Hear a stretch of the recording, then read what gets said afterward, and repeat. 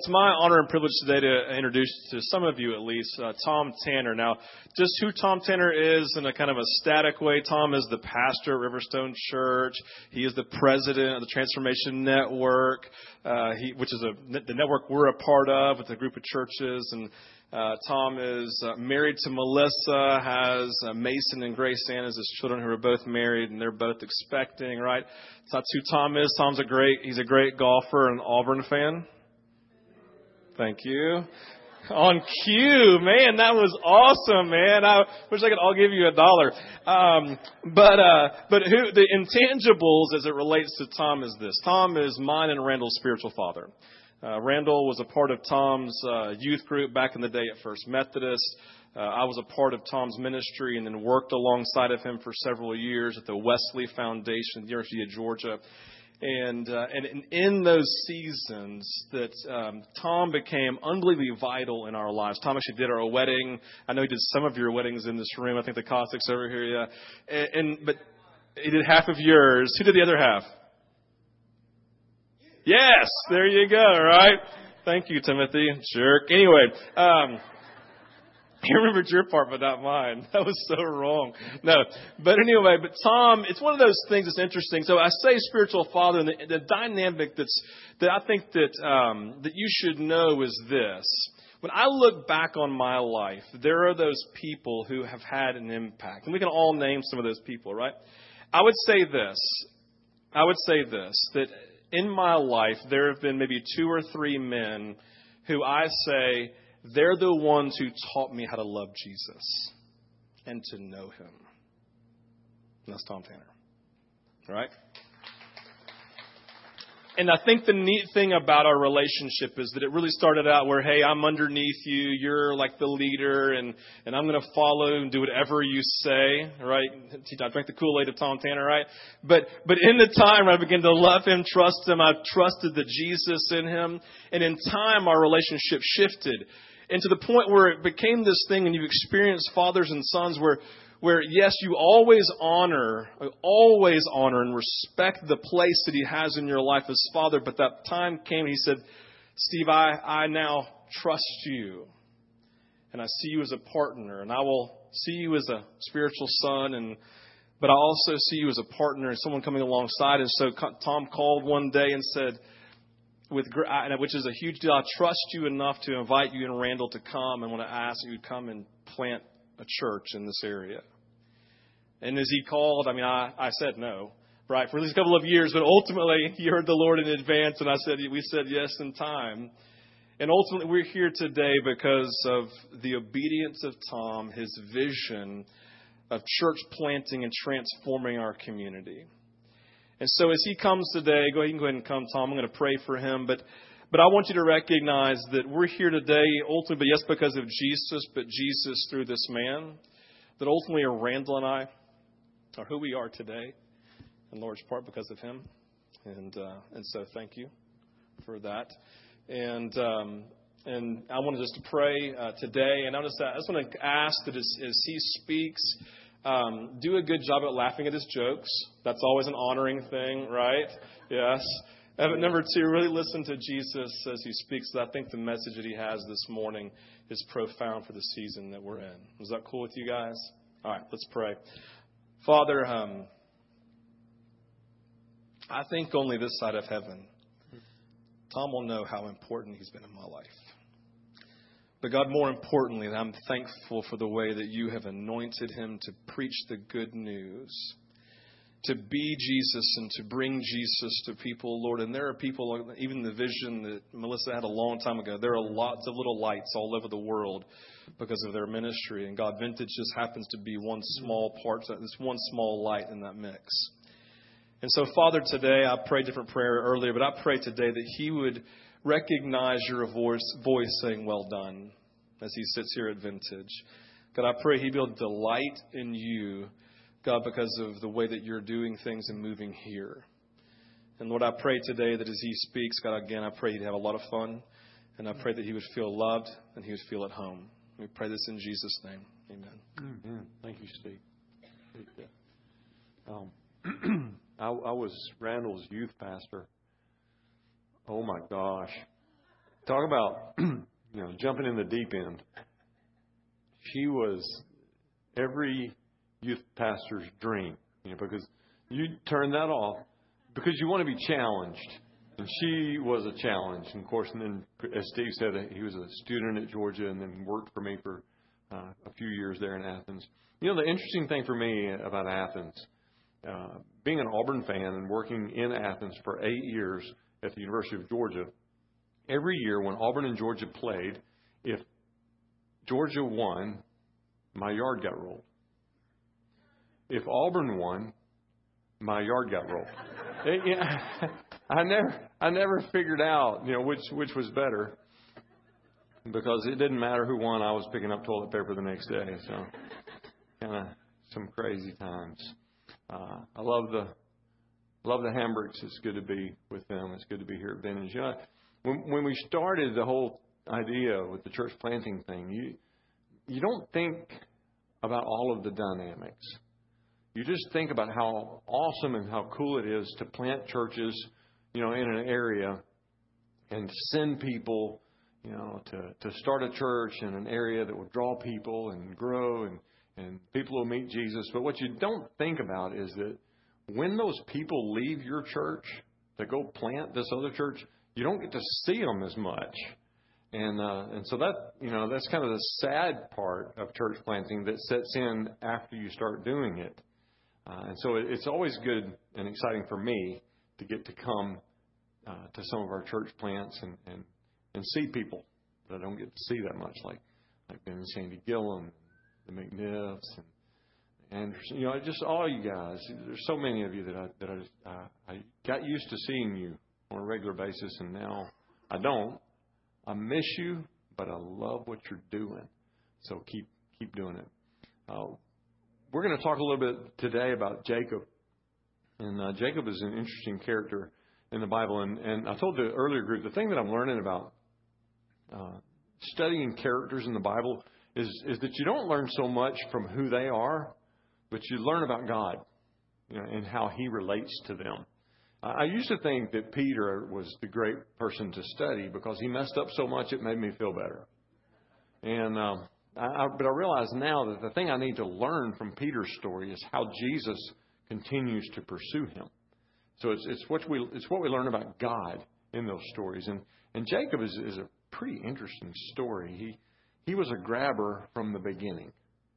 You think about his life. He started out grabbing pretty early in life. He's in the womb with his brother Esau, and Scripture says there was jostling going on inside the womb. I've never had a baby.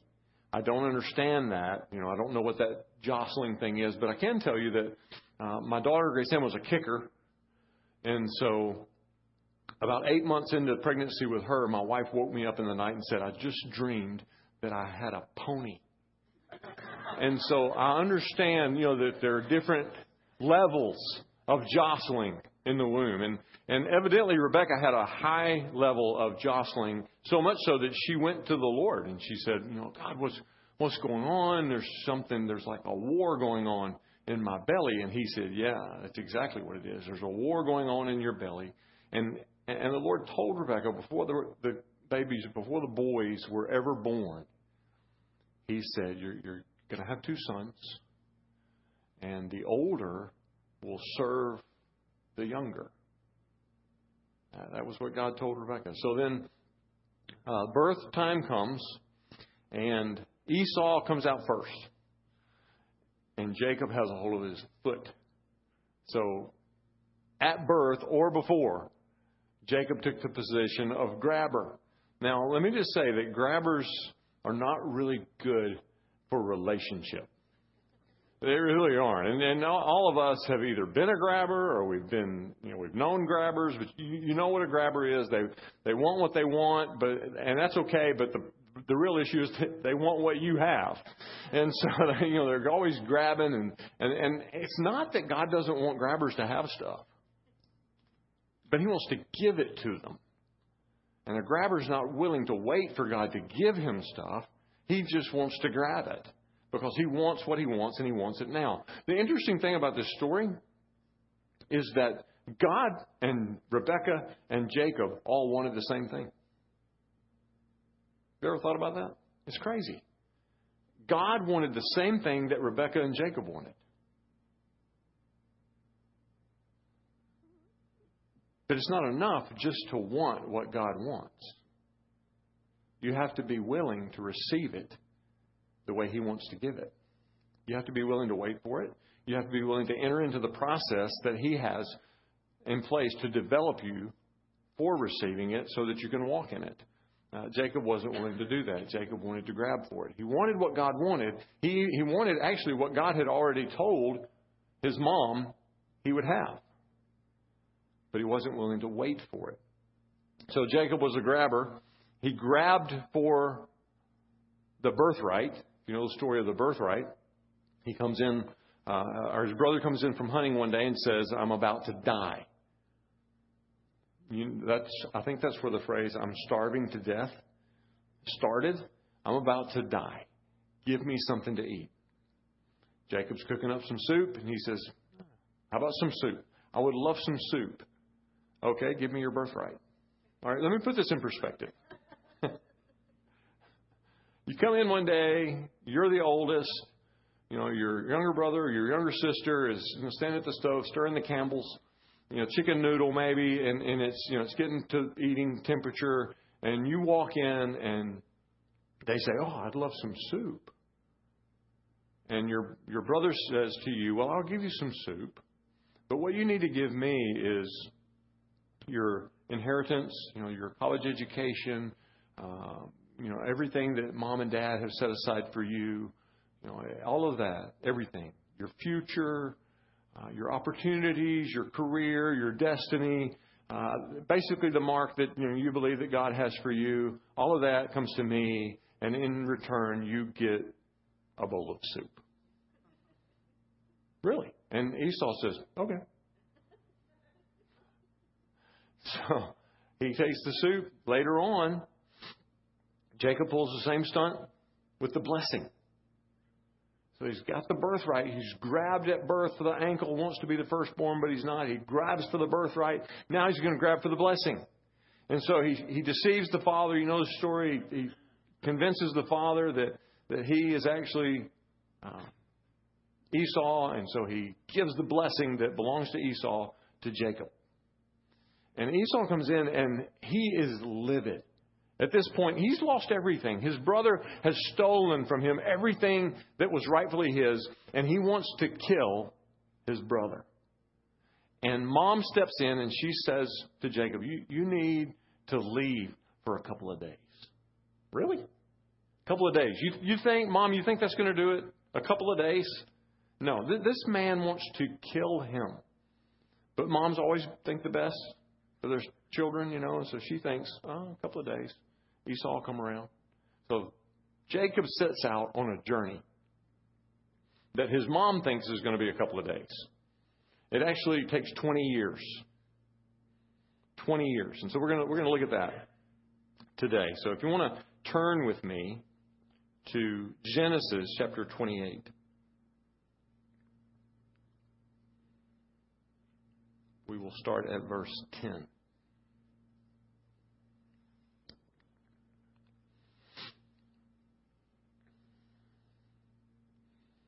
Jacob left Beersheba and set out for Haran.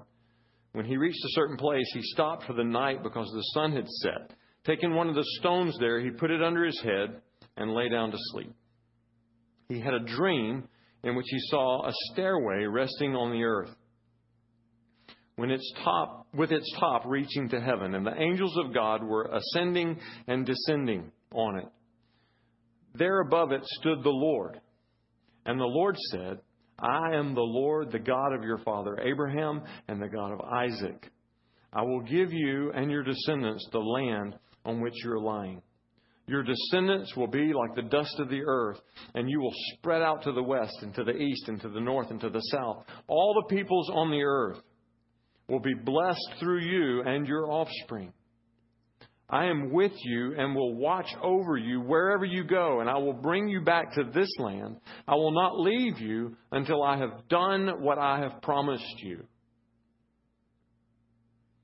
When Jacob woke up from his sleep, he thought, surely the Lord is in this place, and I was not aware of it. He was afraid and said, how awesome is this place? This is none other than the house of God. This is the gate of heaven. Early the next morning, Jacob took the stone he had placed under his head and set it up as a pillar and poured oil on top of it. He called that place Bethel, though the city used to be called Luz. Then Jacob made a vow, saying, if God will be with me and will watch over me on this journey I'm taking and will give me food to eat and clothes to wear so that I return safely to my father's household, then the Lord will be my God. And this stone that I have set up as a pillar will be God's house. And of all that you give me, I will give you a tenth. Now let's pray. Jesus, we thank you for your word, and we thank you that your word is true. And not only is it true, it's alive. And we just pray that you, Lord, would speak today through your word, and that we would receive. I ask you to give us ears to hear what you have to say. Lord, there's no one in this room who needs to hear from me, but everyone here needs to hear from you. And so we ask you to speak, and that you would allow us to hear. In Jesus' name, amen. So Jacob's on this journey. He's left. He's basically running for his life, and he's going along. And you got to understand that he's not in a real great place, spiritually or emotionally. He's wandering. He's running for his life. He's lonely. He's hurt. I'm sure he's regretful. And it says that he comes to a certain place and decides to sleep. Now, this is the reason that he stopped at this place. It's not because he walked into this place and all of a sudden thought, wow, what an awesome place. This is the house of God. This is a portal to heaven. That's not what made him stop. That comes later. You know what made him stop? It was dark. That was all. He's walking along. He's on this journey. It gets dark. It's time to sleep. So he lays down. He pulls up his sleep number rock. And I just don't get this, my wife gave me a sleep number mattress this year for my birthday. Obviously, I've never slept before. This thing is amazing. But this guy's sleeping on a rock. He just pulls up a rock and he lays his head on this rock. And I don't understand, how does he have a dream? How does he even go to sleep with his head on a rock? But he does. He goes to sleep and he has this incredible encounter. And in the background music, Led Zeppelin is playing Stairway to Heaven. And he sees these, angels are going up and down, and he sees God. It's this incredible encounter. And he wakes up. He wakes up and he says, this place is unbelievable. This place is awesome. The presence of God is here. God is here, and I didn't even know it. See, he didn't stop there because God was there. He didn't know he was going to meet God. He just went to sleep, and God met him. And he wakes up and he goes, this is like the house of God. It's like a gate to heaven.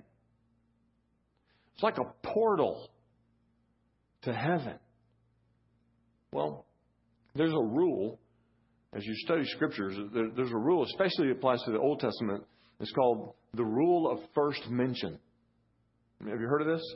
The rule of first mention says that the first time something is mentioned, that the definition that is given it in that first mention defines it forever. And so, Jacob has this incredible encounter with God. And what does he say? He says, this is like the house of God. And it's the first time that phrase, house of God, is mentioned. And it defines it forever. Doesn't that make sense? The house of God is intended to be a place of encounter. That's its definition. The house of God is a place where we come to encounter God, to have an encounter with the living God. Now, there are a lot of things that you can do at church. And there are a lot of things that you can do as a church. There really are. I mean, you can get involved in the community. You can help schools, definitely. You can do all sorts of outreaches, and you can have small groups in your homes, and you can do all sorts of things. You can do cool Bible studies and all sorts of things you can do as a church. But I got to tell you that unless when you gather, it's a place of encounter, you're really not a church. You're just a group of people. What makes us the house of God is encounter. God defined it. So, Jacob has this encounter and he says, this is unbelievable. Now, understand, it wasn't the place. It wasn't that Jacob was wandering along and he just happens to stumble into this place where people encounter God all the time. It wasn't a geographical spot. You understand that God had been going along all along? As Jacob traveled on this journey, God had been with him the whole time. And on this particular time, and this particular night, and this particular dream, God comes to him and he has this unbelievable life-changing encounter. Now, I understand that, and I will say that there's an opinion that says you got to go where God's doing stuff. Okay? And then there's the opinion that says, God is everywhere and you just need to ask God to do something where you are. And honestly, I like both. I really do. I've been on both sides of the fence and I've decided that I'm just going to move back and forth. I just don't care. I don't care who's right. I'm just going to get the best of both. Honestly, I don't want to identify one geographical location as the place that you have to go to meet God. I mean, it's going to get really crowded. But I also don't want to take the posture that says, God, if you want to meet with me, you have to come where I am. Now, this kind of sounds like a 7th grade girl. I'm sorry. There might be 7th grade girls in here. I'm sorry. It sounds like a 7th grade boy, too. You know what I'm saying, though, right? If it's got to be on my terms. And I don't want to take that posture with God, right?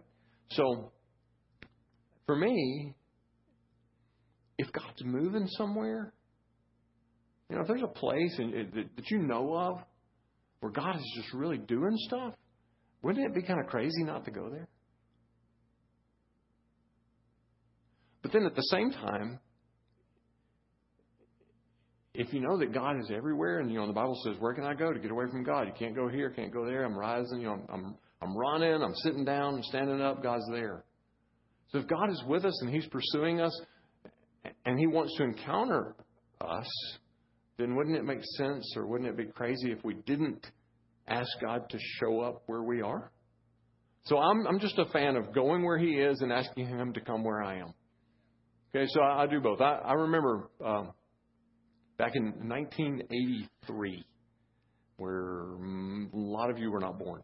1983, I was about 24 years old, and my brother and I had a brother who's a few years younger than me.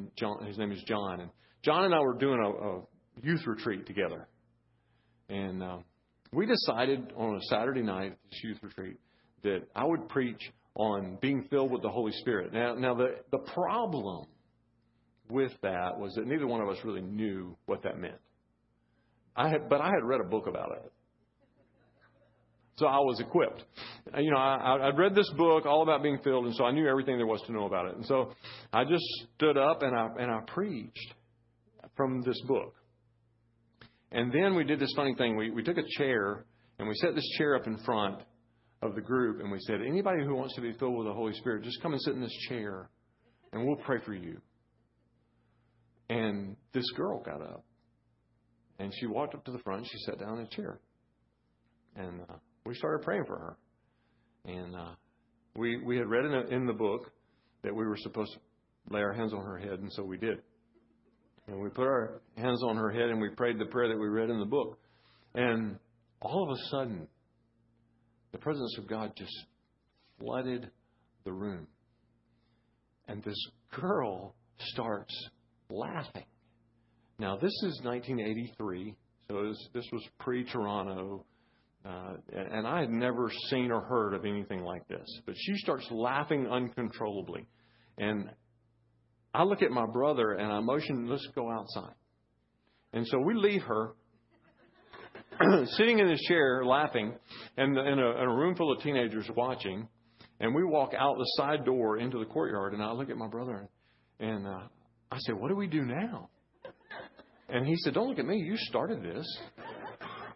And I said, well, okay, here's the plan. We're going to go back in, and we're going to get her to say Jesus is Lord. And if she can say Jesus is Lord, we'll know she's not demon-possessed.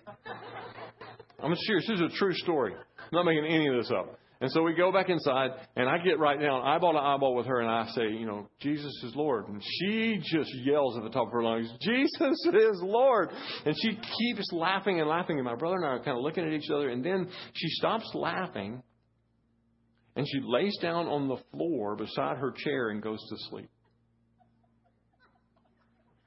Gospel truth. I look at my brother, and I say, well, okay. I grab her shoulders, and he grabs her feet, and we carry her over, and we lay her against the wall. And then I walk back to the middle of the room, and I said, next. And seriously, kid after kid, these teenagers come, and they sit in a chair, and we pray. And every one of them, God just comes on them in this life-changing encounter. And some of them laughed, and some of them cried. All of them slept. It was weird. We would pick them up and we'd just stack them over against the wall. And but this, it was crazy. But this particular night, that place in Anniston, Alabama, became a place of encounter. And those kids were changed through encountering God, and they were changed forever. I was telling the earlier crowd, in 1996, Father's Day weekend, 1996, I decided to go to Brownsville. Y'all know about Brownsville. And it started in 1995 on Father's Day, and I didn't know that this was the 1-year anniversary. And see, my plan, because I had friends who had been, and they were all telling me, you need to go to Brownsville, you need to go to Brownsville. God's really moving down there. And at that point in my life, I kind of was, on this side of the fence that says, why can't God just come where I am? I mean, He's everywhere. He could do here what He's doing there. Why do I have to go to Brownsville? But I decided I would go. I bought a plane ticket by myself, flew to Brownsville. I didn't want anybody that I knew to go with me because I'd heard, And if God was going to do some goofy stuff in me, I wanted no witnesses. So I'm down there. Now, I don't realize it's the 1-year anniversary, so they're videotaping the whole thing. And if you want to see me, you can get the videotape because I am all through the thing.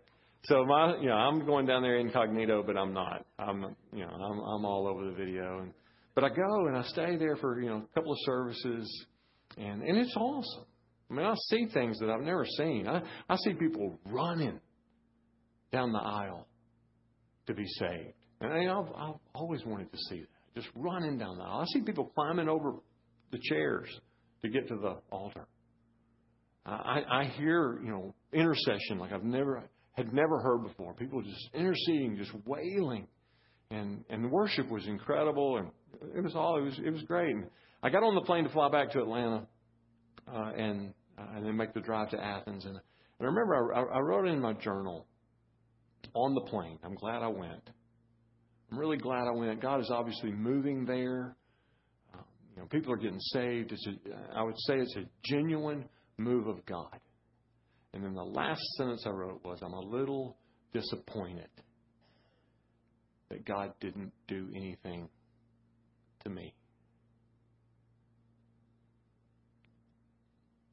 Got home, got in my car, drove from Atlanta to Athens, pulled up in my driveway. My wife met me in the driveway. She said, kids are at a birthday party. And I said, hop in. Let's go get some food. And we drive to the Mexicali Grill, over off College Station. And we're sitting there, and we order our nachos. And I said, I'll tell you about my trip. And we'll have, it'll be great. And I reach across the table and I take my wife's hand to pray the blessing like we always did. And the minute I begin to pray, I just start to weep. And I can't stop. I'm just weeping. And I don't know what's wrong with me. And I look at my wife and I say, I'm sorry, I don't know what's wrong with me. I can't stop crying. And I'm just weeping in the nachos. And it's a mess. And I finally get myself together and I tell her about the trip. You know, we have our dinner and we go home. The next day we get up and it's Sunday morning and we go to church. And I walk into the church that at that time we were attending St. James. And we go to St. James Methodist Church. And Jim Kilgo, just a dear, dear brother who's gone on to be with the Lord. He is our Sunday school teacher. And he was the head of the English department at Georgia.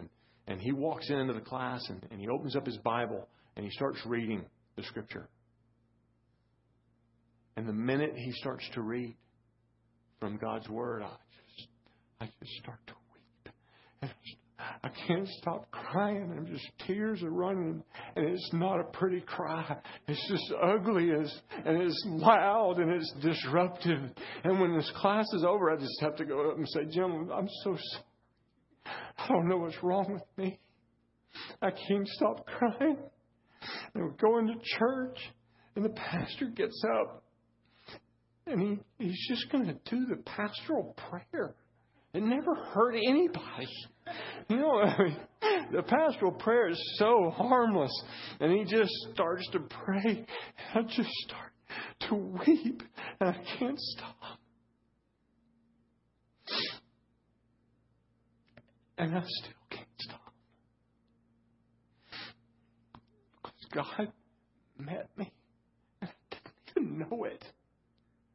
I didn't even know it. And I don't know. I'm not going to stand here and say that if I'd never gone to Brownsville, that I wouldn't have encountered God in that way and been changed. I'm not going to tell you that, but I will tell you this. I did, and I was. I did, and I was. Encounter, it's God's desire for us. Now, I don't know if you know this or not, but the church, you know, the world is not drawn to the church. I don't know if you've noticed that, but the world is not drawn to the church, but the world is drawn to the gate.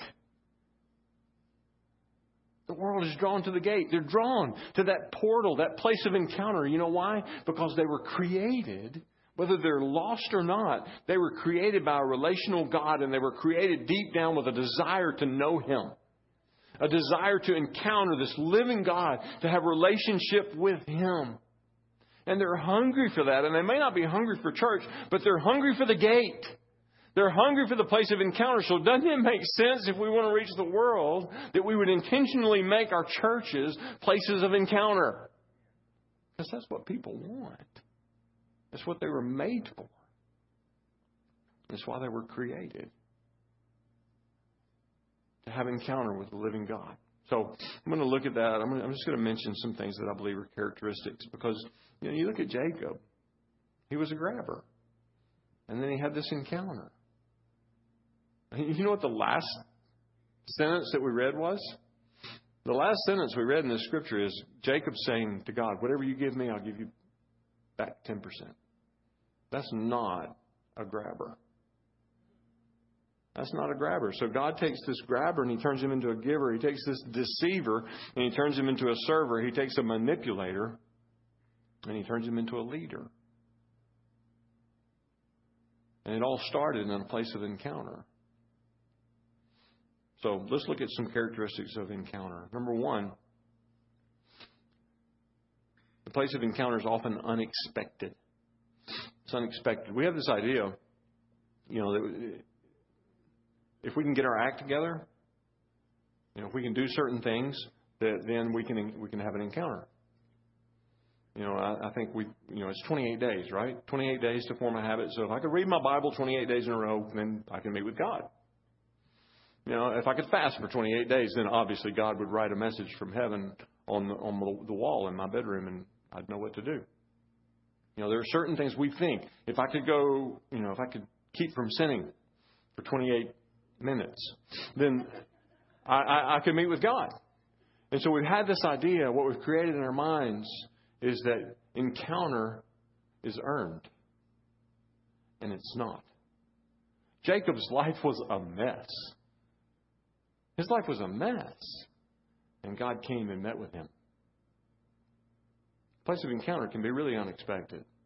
This is just a random place. It just happened to get dark. So he laid down to sleep and God met him there. Understand this, the place of encounter is not a place of merit. It's a place of grace. God's desire, the desire of his heart, is to meet with you. And if you want to meet with him, he will meet with you, whether you deserve it or not. Okay? So, place of encounter is often unexpected. Second thing I would say about the place of encounter is that it should be celebrated. Place of encounter should be celebrated. Don't be ashamed of it. No, celebrate it. Remember the things that God has done in your life. Remember the places where you have met God. Remember the places that you've gone to and encountered God and life change has occurred. Don't worship the places. Just celebrate them. Worship the God that you met in those places. But you don't have to be ashamed of those places. You know, you don't have to reach this place, where, okay, I'm an adult now.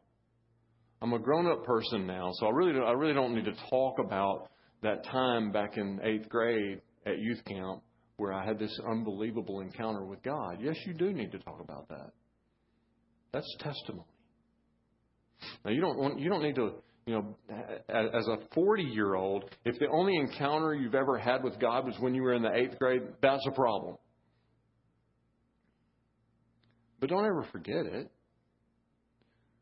Don't be ashamed of it. Don't think you've grown out of it. Celebrate the encounters. Jacob wakes up and he goes, oh my gosh. What was that? God is here. I didn't even know it. What if, how would it change the story if Jacob had woke up the next morning and went, wow, that was a weird dream, and then just went on? It changes it, doesn't it? But he celebrated his encounter with God.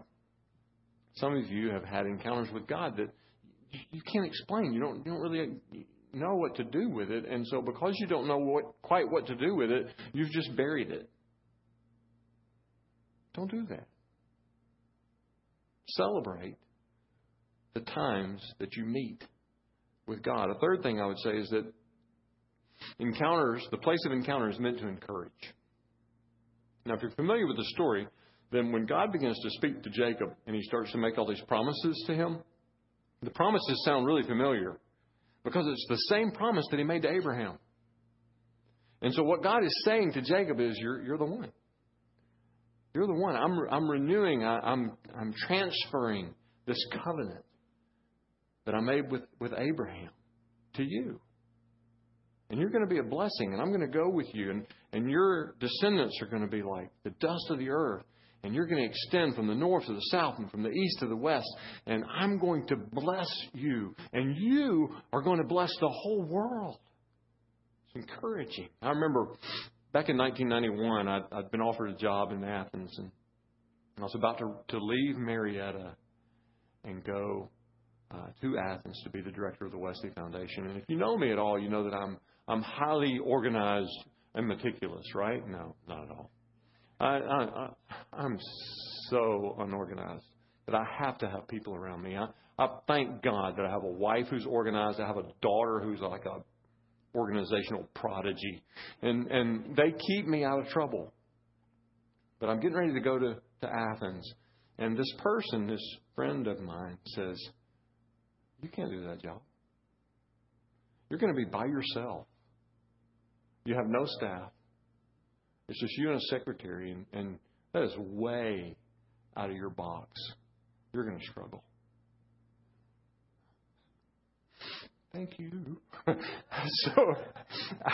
So I go to Athens, and I remember it like it was yesterday. I'm sitting on the deck. Now, if you've been, if you were around Wesley during those days, you'll remember there used to be a house next to Wesley Foundation, and we lived in that house for a few months, and then we moved and bought a new house for the parsonage, and they tore that house down, and they built the worship center, which is there now. But at this time, we're living in this house on Lumpkin Street.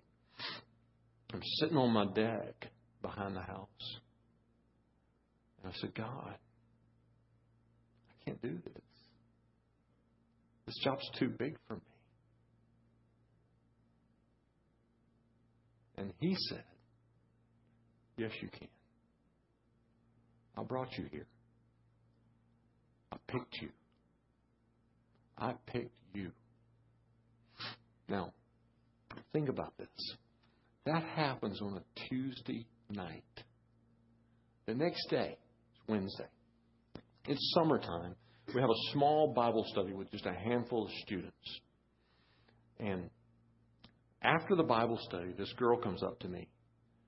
And she says, we prayed you here. I said, really? She said, yeah. We prayed you here. Last summer, a group of us met downtown and we prayed. And we said, God, you either have to send us a new leader or we're going to a different city. And we prayed, and that night He said, I'm sending you a new leader. And she looked at me and she said, you were it. Well, as she's telling the story, my mind just races back. And I remember that the previous summer, it was July the 4th, and I was at Marietta First Methodist Youth Camp. Jeff and Kibby DeJarnett, some of y'all know them. Jeff and Kibby were leading worship. And I'm the youth pastor, and I'm there. I'm worshiping. I'm enjoying it. I'm having a time of my life in the presence of God. And out of the blue, out of nowhere, God says, take a look around. This is the last one. And I look around, and he says again, just take a look around, enjoy it, soak it in. This is your last one as youth pastor. I said, wow.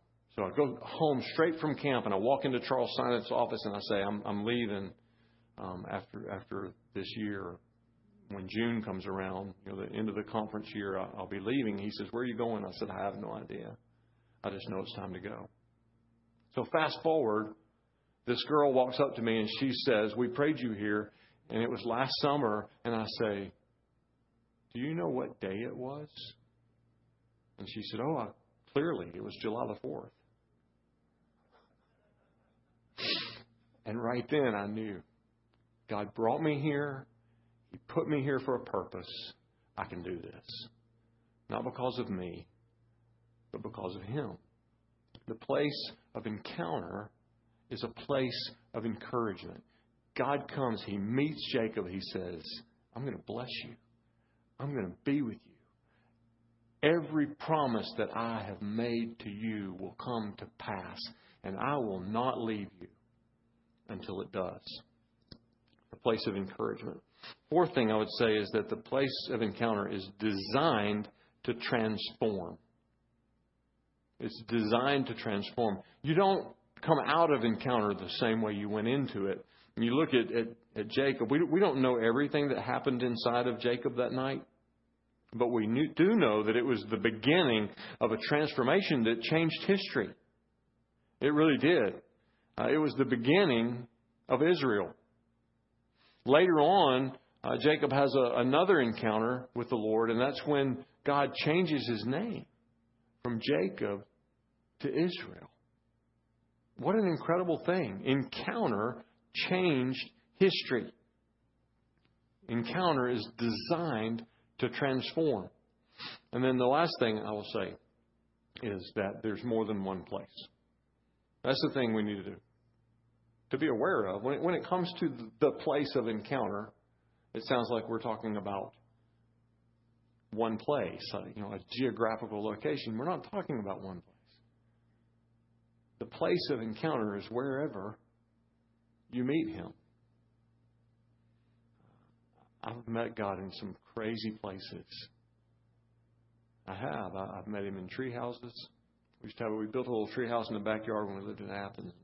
And I could go in there and get in that tree house and nobody knew where I was. And I could be alone with God.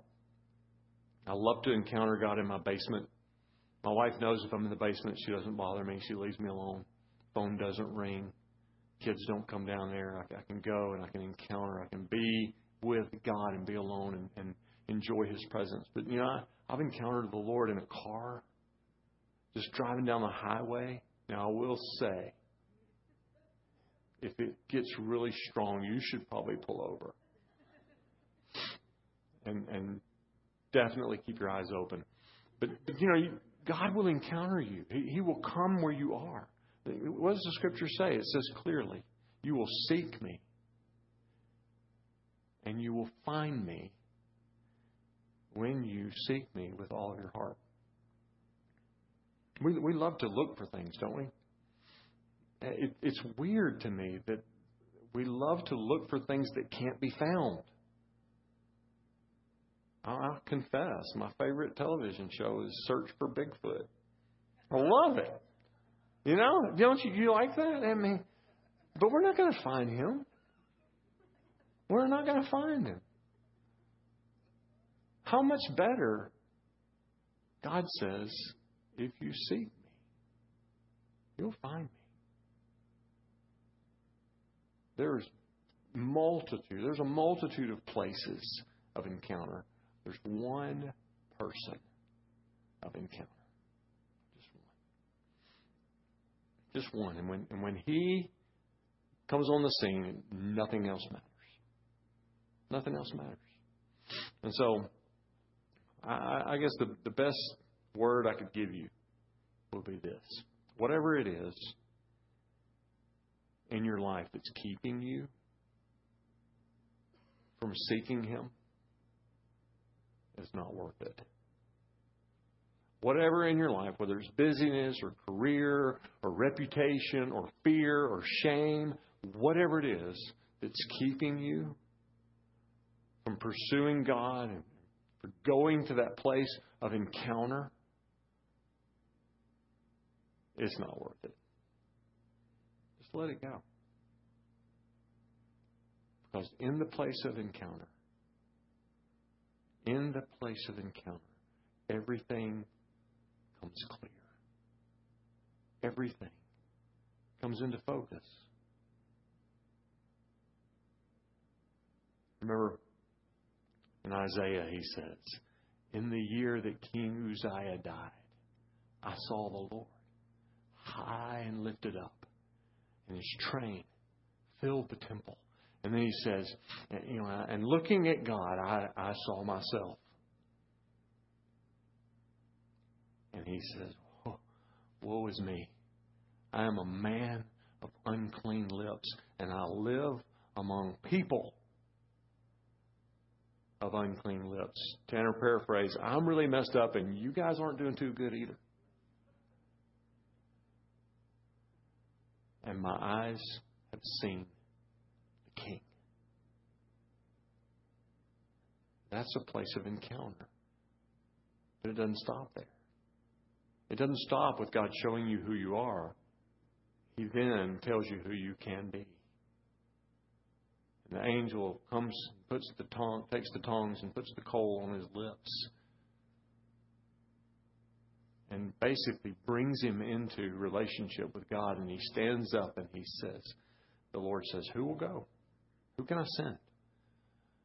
And Isaiah says, here I am. Send me. That's what the place of encounter will do. The place of encounter will transform you, and it will launch you into being the man, being the woman, being the person that God has called you to be, so that you can do the thing that God has called you to do. So, the world's looking for the gate. The world is drawn to the gate, the place of encounter, the portal, the place where heaven meets earth, and Led Zeppelin plays in the background. That's what the world is looking for. And we have to make a choice to be that and to go to that place. All right, let's pray. Jesus, I thank you that in this room even, there are so many of us in so many different places. There's some who are just regularly in that place of encounter, and they're being changed, they're being transformed by you. And we thank you for that. There's some, Lord, who would say, you know, I had this encounter in the 8th grade, 7th grade, 6th grade, college, but it's been so long.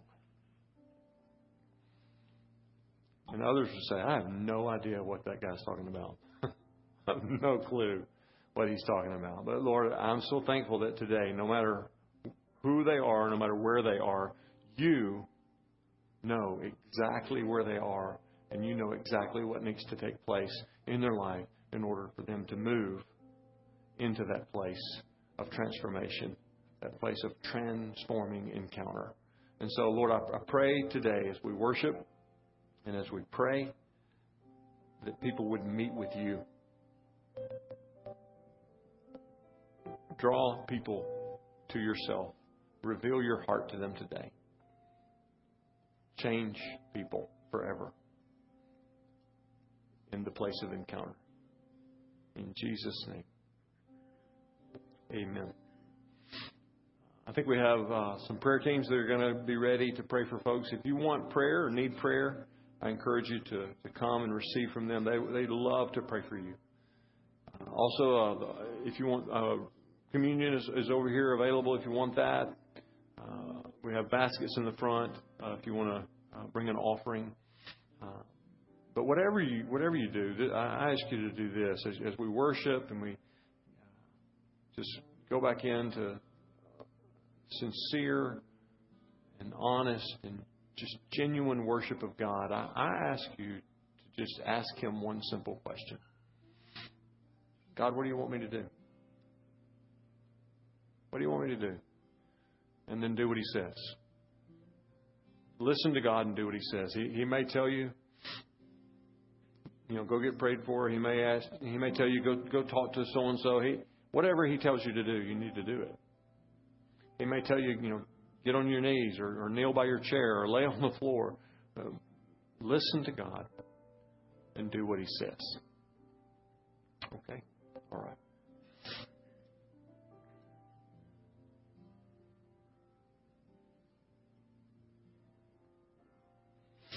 You stood before creation, turn out day in your hand. You spoke the earth into motion, my soul now to stand.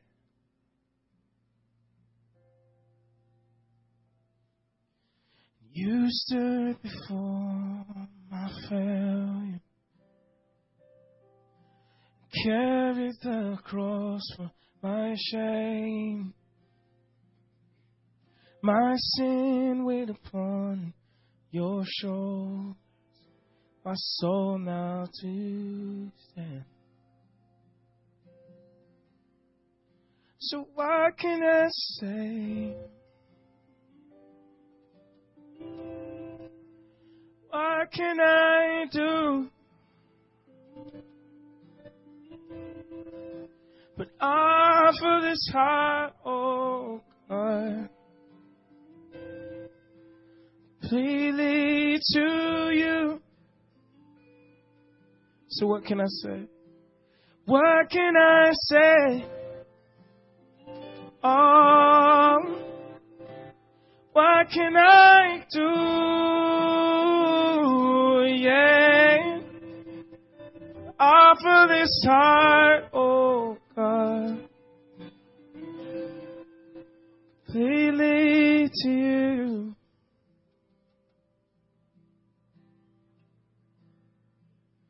So I walk upon salvation, your Spirit of life in me, my life to declare your promise, my soul now to stand.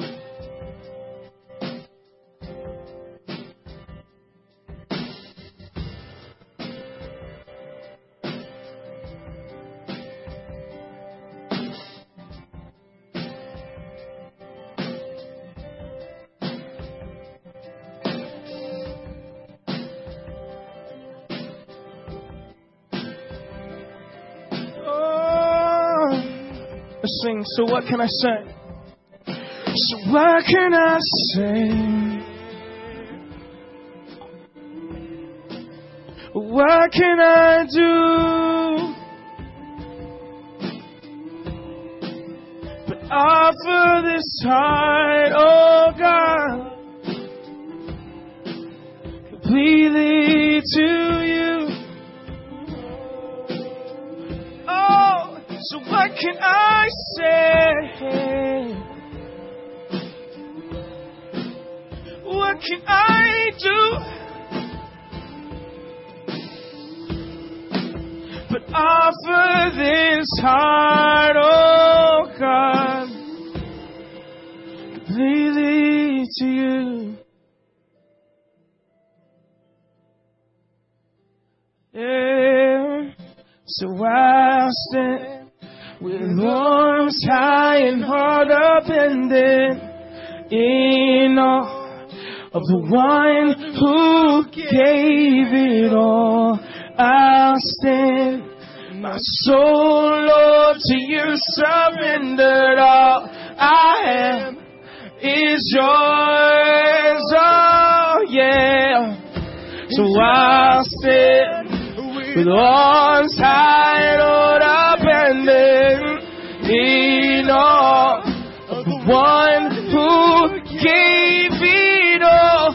Now stand, my soul, Lord, to you surrendered. All I am is yours, yeah. I'll stand with arms high and heart up-ended in awe of the one who gave it all. I'll stand, my soul, Lord, to you surrendered. All I am is yours. All I am is yours. All I am is yours. All I am is yours. All I am is yours. So what can I say? What can I do? Yeah, yeah. I would offer this heart, oh God, completely to you.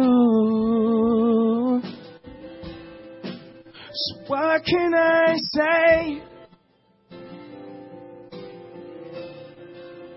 What can I do? Yeah. Offer this heart, oh God, completely to you.